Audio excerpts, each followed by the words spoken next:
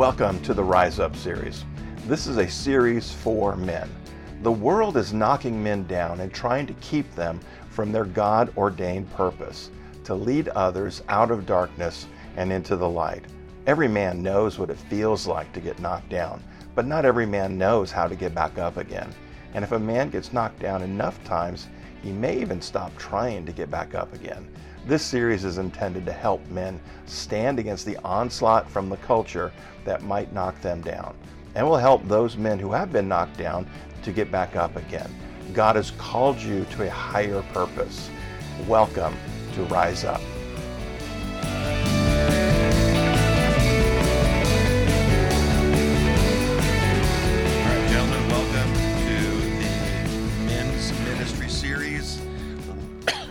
Rise Up, challenging men to live up to God's calling. So if you have your Bible this morning, turn to Acts chapter 26. In chapter 26 of Acts, Paul is standing before King Agrippa, and he's giving a defense. The Jews, the religious Jews, had accused Paul of being a criminal, but after 2 years, the Romans still hadn't figured out what crime he had committed, and they will shortly be sending him off to see Caesar, and then he will ultimately stand before Caesar, and will eventually, most people believe, was released after that at some point. So last time we looked at Paul's description of his meeting Jesus on the road to Damascus, radical time that when he met Jesus. Jesus had knocked Paul off of his donkey and onto the dirt, humbled him in such a way that Paul actually could hear Jesus speaking to him. It's what it took to get him there. And then Jesus then told him to get up and stand on his feet. And getting knocked down was the only way that Paul was going to hear what Jesus said. It was the only way he was going to hear God's great plan for him. That's okay. Yeah. I'm sorry, these guys, they're talking back here, so I don't like being out of the conversation, so kidding.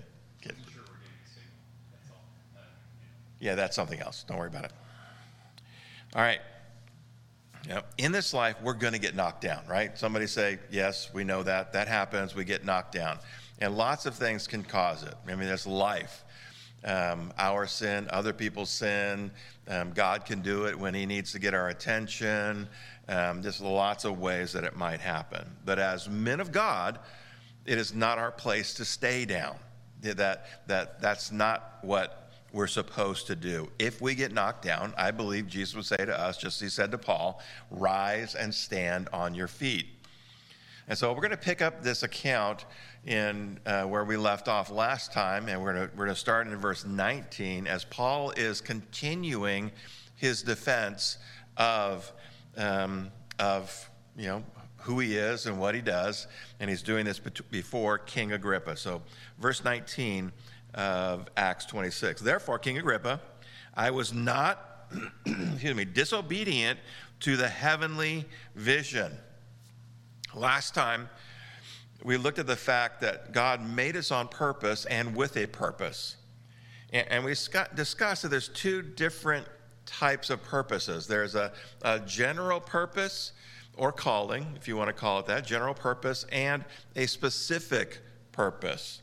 General purposes are those that are common to all. There are general purposes that are common to all men. There's ones that are common to all women. There's ones that are common to children. There's ones that are common to husbands and wives and whatever other title we might have.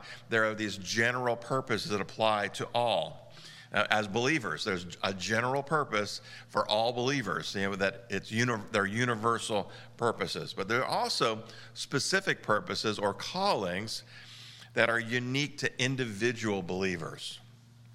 I shared that my specific purpose is to be the primary shepherd here at Calvary Chapel, French Valley. That's my specific primary purpose. I can also refine that and have little, elements that are attached to that, but that's the primary purpose. And one of the things I encouraged you last month is to spend a little time and to reflect upon that and to think about that and start the process of identifying what your specific purpose is. I believe we all have one. They may not be grand, they may not be great, they may not be some, monumental thing, but we have to find a way of defining who we are in Christ in a very specific way, that God made me, he put me on this earth, he put me in this place to do this thing, the whatever that might be. We look at, Chuck Smith. As you look at Chuck Smith's life, we've been talking about him this morning.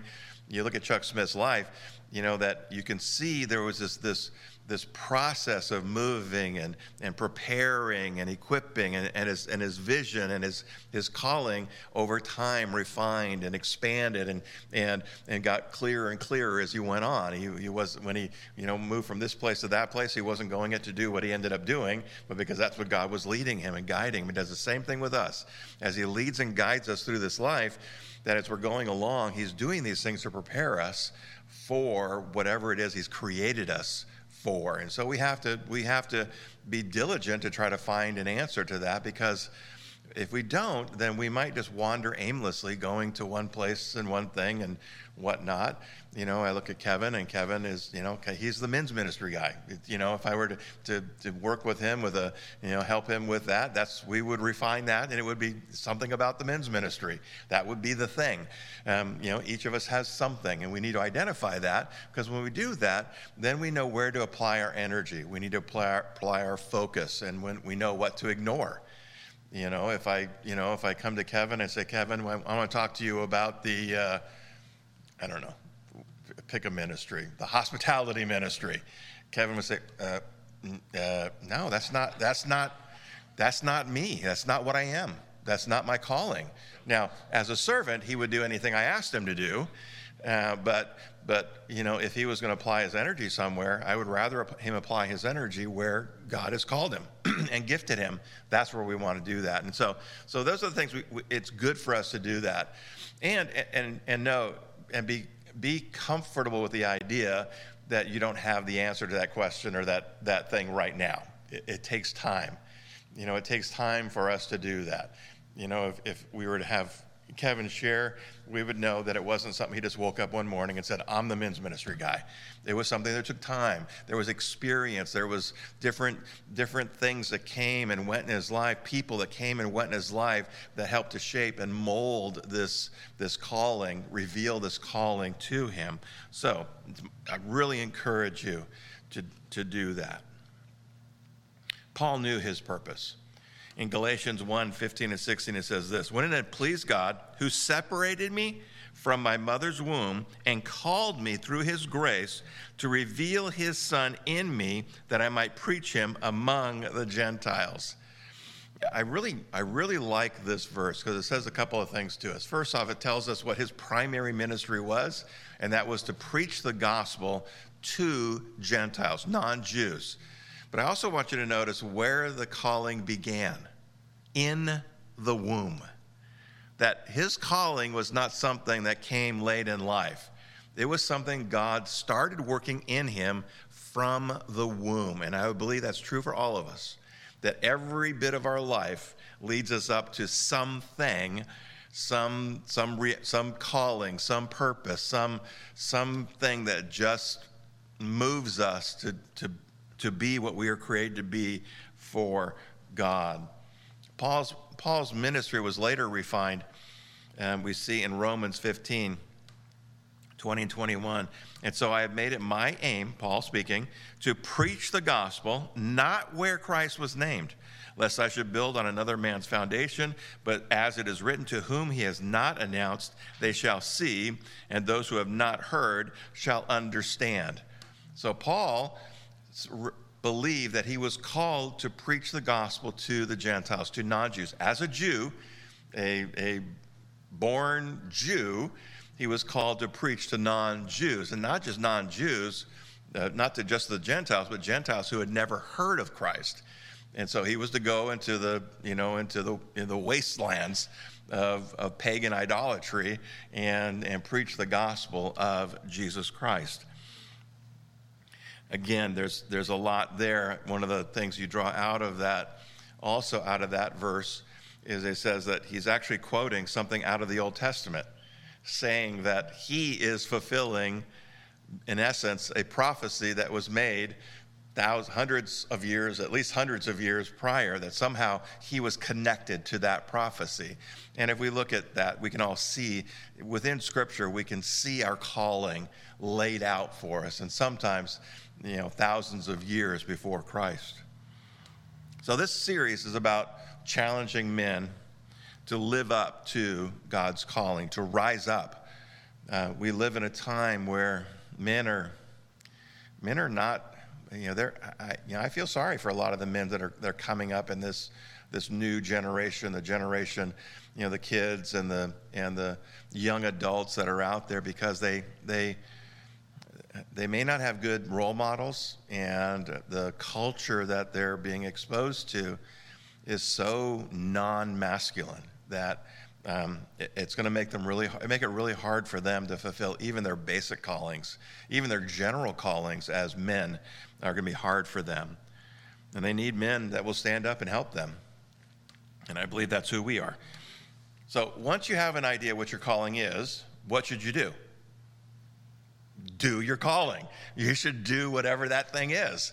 And so the reality is we have to identify it, but once we identify it, we need to move forward. We need to go. And I've ministered to men, over the years, and I know Kevin probably has too. They'll come and they say, "This is who I am. This is what I believe my calling is." And we'll say, "Well, okay, good, go do it." And then they'll try, and they're not getting anywhere. And often it's because their calling is their dream and not their calling. And so, but I always encourage them to go try anyways, because maybe it is your calling. And if it isn't your calling, fine, let's figure that out. And then we'll make an adjustment and we'll figure out what your calling really is. But the point is, we need to be doing something. Even if you're doing the wrong thing for the right reason, just do something. My old pastor used to say, God can't steer a parked car. And so you got to get the thing moving. If you get moving, we can be steered into the right direction. So Paul says here, I was not disobedient to the heavenly vision. Most of us won't get our calling. We won't receive our calling via a heavenly vision, right? Anybody get, an angel show up and knock you on the ground and say, this is what you, nobody? I figured Chuck might, but okay, I guess not.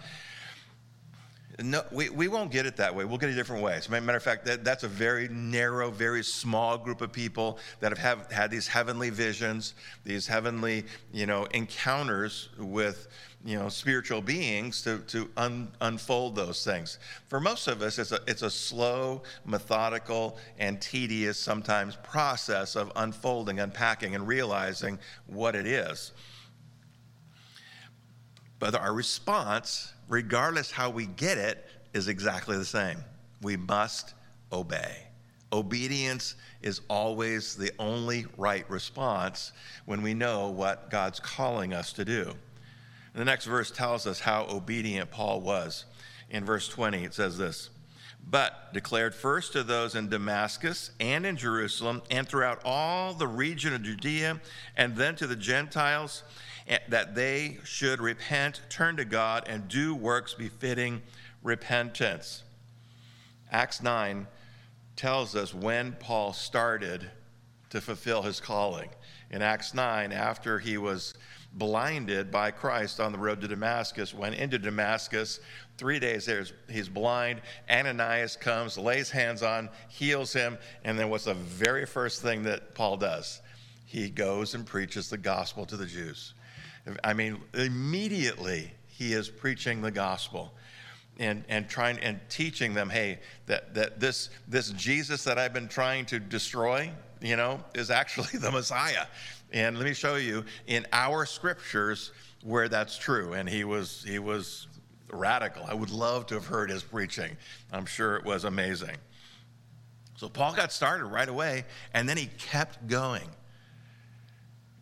Guys, when should we start being obedient to God's calling upon our lives? Now. It has to be immediate. Well, what if I don't fully understand it? That doesn't matter. If you have any inkling what it might be, start. And if you don't know what it is, just start doing something. You know, as we serve God, we open ourselves up and make ourselves available to God. When we do that, then he makes a way for us to get to where he's trying to get us to. But we have to start doing something. If somebody, I want to serve God, what do I do? And we'll tell them, go serve back there in the sound ministry, go serve in the children's ministry, go help with setting up signs, do something, help clean up the parking lot, whatever. Do something and watch God work, because he always does. We must learn to be obedient immediately to these things. And how obedient? Well, we see in Paul's case, he was fully obedient to the calling. Paul knew he was called to preach the gospel to the Gentiles, specifically to the Gentiles, and where Christ had not been named before. Now, it doesn't mean he taught only the Gentiles, because we know everywhere he went into the synagogues and ministered to the Jews, but that wasn't his primary calling. And the same thing is true of all of us. We'll get called, to a specific thing, but then, hey, when God needs a servant, who does he look to? His servants. And if you're a servant of God, then you're going to do whatever God calls you to do, even if it's not in my calling. As the pastor of the church, what's outside of my calling? Nothing. If it's related to this building, it's my responsibility, even though Kevin would tell me that there are certain things I should just stay away from, because he'll have to come back in and fix them later. But that's another conversation. We're not getting into that right now. What if you don't know what your calling is? What if you don't have a specific idea of calling? Mine is to teach. To teach and to preach. That's one of my specific callings. What if you don't know that? Well, you do have general callings that you should be faithful to, and that we should be fully faithful to them. If you're a husband, are you loving your wife as Christ loved the church? Are you doing that fully? Are you doing it now? If you're a father or a grandfather, are you fulfilling that general calling of doing that as an employee or as a retiree? I don't know who you're responsible to. You're not, okay.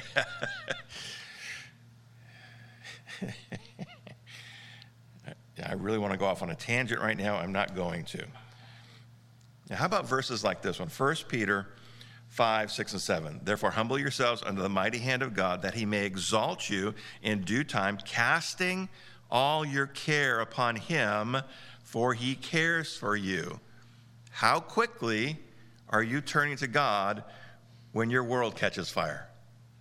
How quickly are you turning to God, humbling yourself before him when your emotions get all rustled up? How quickly are you saying to God, I need your help here because I am lost. I have no idea what I'm supposed to do right now. How quickly are we turning to him?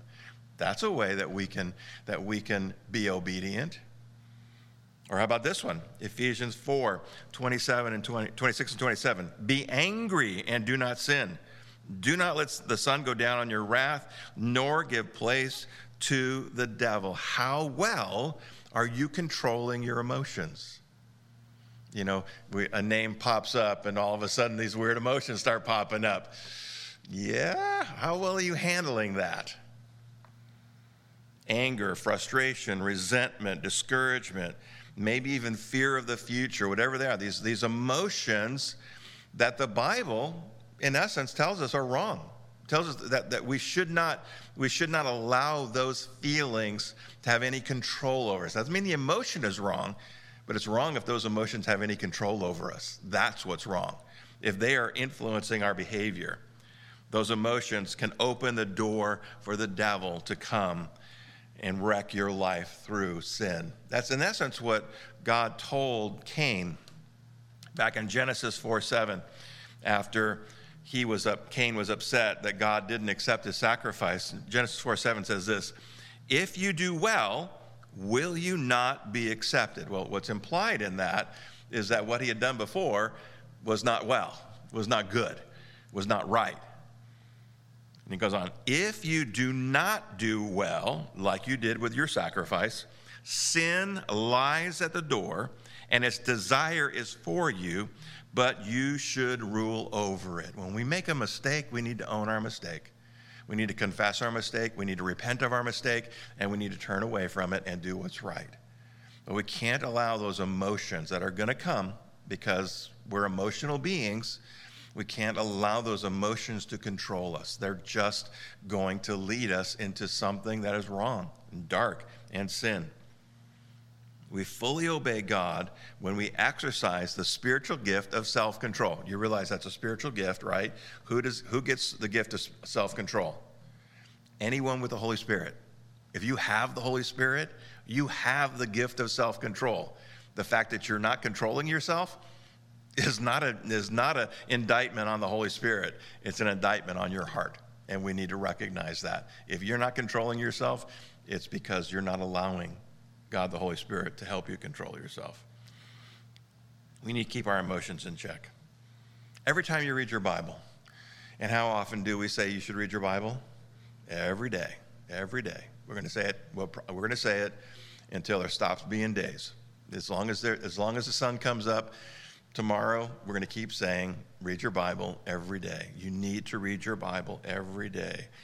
And as we're doing that, we ought to be asking God to show us areas where we can be obedient, that day, where maybe we have not been obedient in the past, or we can repent of that and be obedient today, to obey him fully in whatever it is.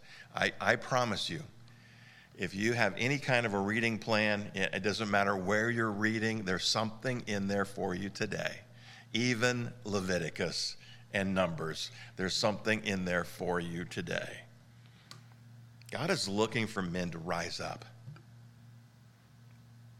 And one of the primary traits of those men is obedience. Not half-hearted, not unwilling, but fully engaged obedience in whatever area they're in, whatever general purpose they have, whatever specific purpose they have, whatever it is they were created to do by God, that they're doing that in full obedience to him. Well, how do I know if I'm being fully obedient? Well, because you're reading your Bible and you're in community with God through prayer, and your community with God's people, and you're actively serving him in some way, you're going to know. God was able to use Paul in a radical way because he was radically obedient. And the same thing is true for us. You want to be used in a radical way? Be radically obedient. When you sense God opening a door, you put your foot in. But what if I don't know how it's going to turn out? Well, God opened the door for you. So he's got a pretty good idea how it's going to turn out, and he's capable of carrying you through whatever it is that he takes you into. Paul's obedience did not come without resistance. Verse 21, for these reasons the Jews seized me in the temple and tried to kill me. Keep your finger in Acts 26 and turn to 2 Corinthians 11. About the greatest fear that I have when I'm preaching my sermons is that I might get canceled on YouTube, or somebody might make a mean comment about me on social media. That's about as dangerous it is, my service to God is. Even when I try to love Kelly as Christ loved the church, if Kelly's not happy about something while I'm trying to love her, while unpleasant, her displeasure is not going to cause me to bleed, usually. It's not that bad. Me being fully obedient to God comes at very low risk. Paul, on the other hand, knows what might happen when you're fully obedient to Christ and his calling upon your life. In 2 Corinthians 11, starting in verse 25, 3 times, actually, let me back it up to verse 23. Are they ministers of Christ? I speak more, I am more. In labors more abundant, in stripes more, above measure, in prisons more frequently, in deaths often. From the Jews 5 times I received 40 stripes minus 1. 3 times I was beaten with rods. Once I was stoned. 3 times I was shipwrecked. A night and a day I have been in the deep, in journeys often, in perils of water, in perils of robbers, in perils of my own countrymen, in perils of the Gentiles, in perils in the city, in perils in the wilderness, in perils in the sea, in perils among false brethren, in weariness and toil, in sleeplessness often, in hunger and thirst, in fastings often, in cold and nakedness. Not only did Paul fully obey his calling, he did it fearlessly. You read some of the accounts of Paul and what he did, it's just remarkable to me. You know, personally, if after preaching a sermon, the church decided and drug me out into the parking lot and stoned me, I might be rethinking my life choices about my calling in the ministry. Not Paul. That happened to Paul. They stoned Paul. They drug him out, threw him into the trash heap. And what does he do? He stands up, he dusts himself off, and he goes back into the town. Fearlessly. Turn back to Acts 26. What are we afraid of that keeps us from doing God's will, from fulfilling God's purpose in our life? What are we afraid of? If you can look at that list in 2 Corinthians 11 and say, well, some of those might happen to me, I would be greatly surprised if any of those are going to happen to you. If that's not going to happen to you, what is? What might happen if you just surrender your entire life to Christ and you are radically obedient to his call on your life and you do what he's calling you to do? What is the worst thing that could happen? I was talking to a brother just a couple of days ago, and he's struggling with that. And he's in the ministry, not ours, he's in another ministry, and he's struggling because he's having a conflict with one of the board members of his church. And he's afraid that there's a possibility that he could lose his job. And I asked him, I said, did God call you to do it? And what are you afraid of? If it is possible, and if it does happen, is not God bigger than that board member? Is he not bigger than your job? Does he not love your family because he's concerned about what might happen to his family? Is he not better, and greater, and stronger, and more able to provide for your family than you are? What must we do? We must trust. God calls us to great things. And is there a possibility there might be risk if we do something great for God? Sure, it might be. But if it's what God's calling us to do, God is bigger than any risk that we might encounter. Are you afraid of what your family or friends or coworkers or customers or suppliers or whatever might think of you if you are radically faithful and obedient to God? Are you afraid of what your boss might do? Paul fully obeyed God, fearlessly doing God's will, not his own. Not his own.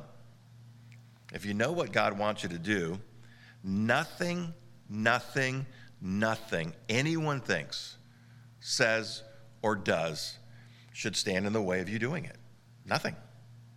If it's God's will, if it's God's purpose for your life, then it must be your primary thing. Now, we need to do what God says, but we need to do it like Christ would do it. because sometimes we can do what God says in a way that is wicked and unholy.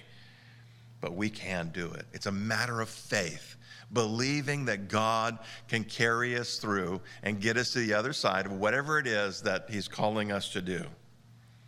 Paul knew every time he preached in a new place that there was a chance that it wasn't going to go well, and that one of these things we see described, and I mean, after you get, beaten, 40 lashes minus one once, you're not looking forward to the second time or the third time or the multiple times that he was beaten with rods or whatever, jailed and all those different things. You don't look forward to any of those things. But he wasn't afraid of them either. He knew that whatever it might be, it would be temporary. He'd get through it. He'd heal from it. And then he'd be stronger and he'd move on. Can you imagine? I mean, here he is standing before King Agrippa and knowing, he hadn't done all of those things yet, but some of those things that already happened to him, knowing that, it didn't matter what King Agrippa decided. Ultimately, that didn't matter. He was going to do his best to fulfill his calling and not end up, beheaded, which he would eventually, but not right away. He just, I'm gonna do it. Whatever comes. If this is what God wants me to do, this is what God wants me to say. If this is where He wants me to go, I'm going to do that. I'm going to trust Him to deal with all the other stuff that comes with that. Listen, if you fearlessly do what God says, you may get a beating. You may have to take a beating or two, but God's bigger than that. And if we're real men, we ought to be able to take a beating, right? I mean, shouldn't that be true? We should be able to take, even a physical beating. Not that it's very likely in our time and culture, but the reality is we ought to be able to take one and not be so afraid that we're not going to obey God because something bad might happen to us. That's not manly. That's not masculine. That's not what God's men ought to be. God can carry us through whatever comes as a result of our obedience, and we ought to be willing to endure it. You remember the time there was the account of, right, matter of fact, coming up in the next chapter, I think it is, of Acts, Paul is on a ship headed to Rome, and a big storm comes, and it's bad. I mean, the ship will end up being wrecked. And in the midst of this storm, an angel appears to Paul and says, "Hey, don't worry about it. You and everybody on this ship are going to get through this." And Paul believed, and that's exactly what happened. He knew that no matter how bad it was, that he can get through it. And so you see the way he related to the captain and whatnot. Hey, we can do this. We can get through this. Wherever God's will leads you to, His grace will lead you through. Wherever His grace leads you to, wherever His will leads you to, His grace will lead you through. Believe it. That means we can live fearless lives. We can just go. If God points us in that direction, we don't have to understand it. We don't have to see the end of it. All I need to know is that's the way to go.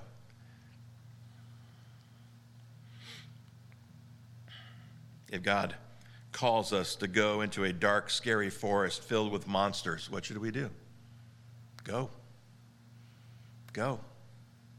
God is bigger and stronger than anything we might face.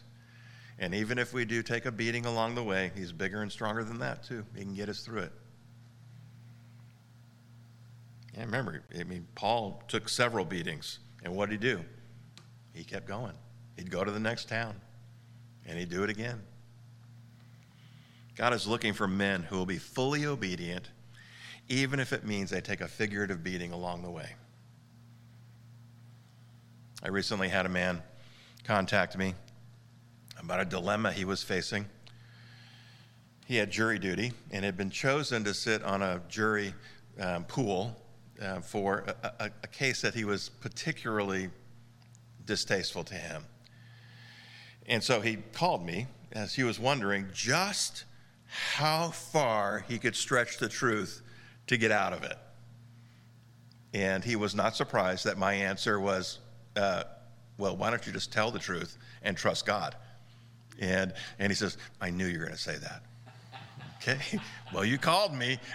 So, and then so he goes, and he's resigned himself. I don't know what he was actually going to do if he actually got, down to the place where he was having to answer questions.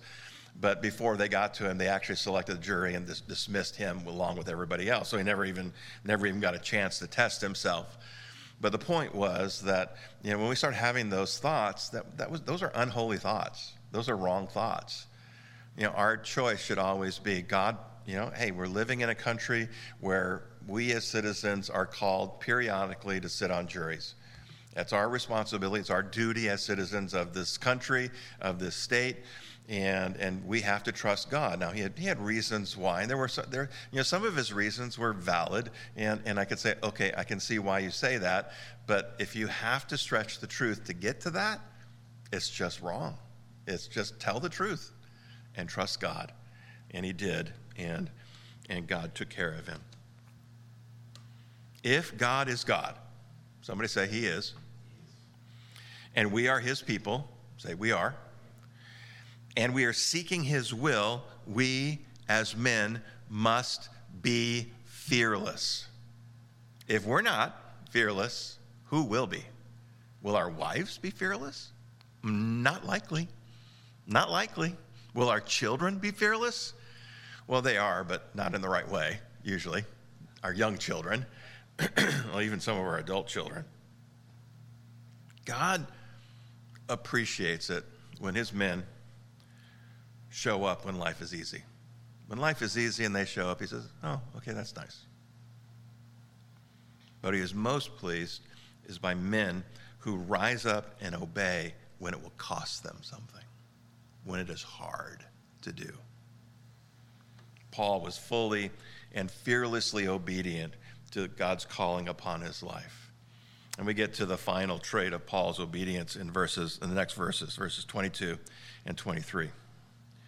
Therefore, having obtained help from God, to this day I stand, witnessing both to small and great, saying no other things than those which the prophets and Moses said would come, that the Christ would suffer, that he would be the first to rise from the dead, and will proclaim the light to the Jewish people and to the Gentiles. Even after everything that Paul had been through, he remained faithful to God's calling. Even as he stands there before the Roman rulers, Agrippa and the others, they're deciding his fate. They're deciding what they're going to do with him. He faithfully tells them about Christ and the hope he has in the resurrection. Trusting God is not something we do when it feels like we feel like we want to. When it feels safe or it feels whatever. Being faithful to God is something we just must be. It just must be the natural response of our lives. Trusting God must be our default position. That whatever comes up, the very first thing I have to do is, do I trust God in this area? Do I or do I not trust God in this area? I got a bill I can't pay. Do I trust God to provide for me? Yes or no? And it has to be that simple, yes or no. If I trust him, then I'm going to be okay with it. I don't know how I'm going to solve the problem. I don't know how I'm going to get to the other side of it, but I trust him. And if he wants me to do something different than what I'm doing, he's going to tell me that. It's unlikely that any of us are going to have to stand, before the powers that be and worry about our fate, right? Anybody worried about, you being arrested tomorrow because you're a Christian and having to defend yourself as a Christian? No, none of us. Even I don't worry about that. Chances are of it happening are pretty small. It's possible. It's possible it could happen. I got canceled on YouTube once, so, who knows what might happen next. But I don't worry about it. If it happens, okay, I might have to make some choices and decisions. I might have to decide what I'm going to do next. But I don't lie awake at night thinking, oh, what if I get arrested? I don't worry about it. If I do, God will be there with me. I will trust him in that. It's far more likely for us that we'll face greater tests with temptations to sin that relentlessly assault our soul. Relentlessly, the temptations are there. Are we going to be faithful to God as they come? Will we be faithful? Will we be faithful as we sit alone in front of our computer or with our cell phone? Will we be faithful to God? Whatever our temptation is, maybe to boast or to tell a little white lie or to compromise just a little bit on something. Paul gives us an example to follow. And then he was following Christ's example. Men, as the world needs men who will seek God until they know what God's will is for their lives, his specific will for their lives. And they won't give up until they find it. They won't rest until they know it. And then once they know it, they will fully, fearlessly, and faithfully obey. No matter what comes, no matter how hard it is, no matter what other people say about it, that they just fully, fearlessly, and faithfully obey God's will. The world is a dark and wicked place. It needs the light of Christian men standing up. Because right now we're living in a world where men are not standing up.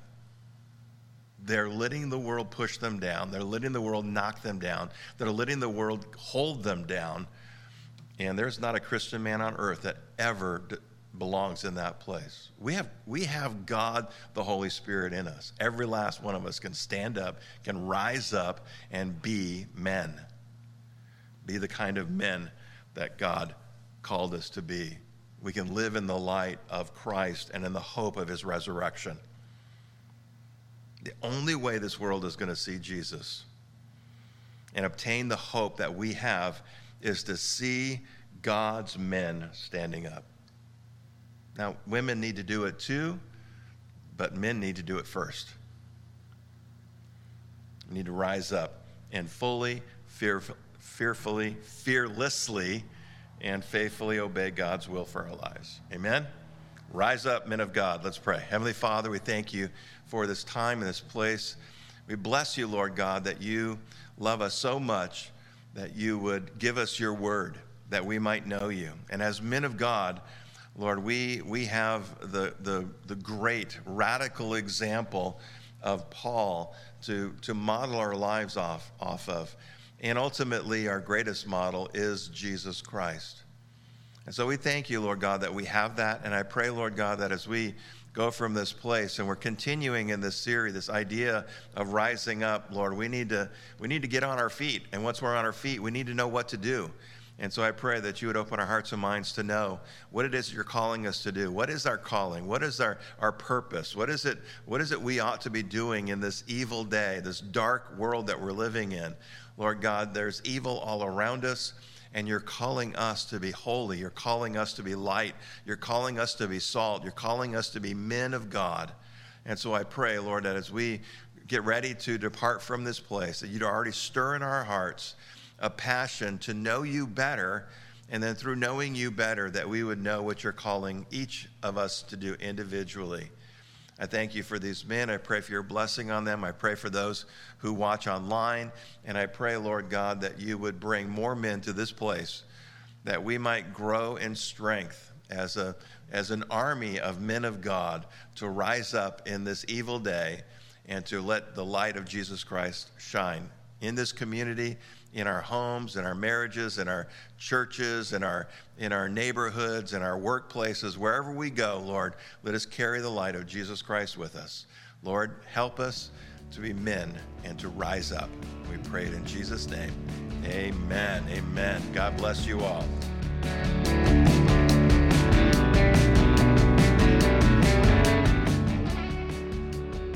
Thank you for joining us for the Rise Up series. It's our hope that these messages will help you to grow in your faith. If you have questions, or if there's anything that we can do to help you with that, please do not hesitate to connect with us. Go to calvaryfv.com/connect to find all the ways that you can connect with us. As Christians, we are all connected in Christ. And one of the ways that we would like to engage with you is in the area of prayer. please let us know how we can be praying with you. Send us an email to prayer@calvaryfv.com or text the word pray to 951-419-5396. If this material has blessed you in any way, has been useful to you in any way, please share it with someone. Also, please pray that God would use these messages to help others find hope in Jesus Christ. You can also partner with us financially by going to calvaryfv.com/give or text the word give to 951-419-5396. Until next time, go be radical with Jesus.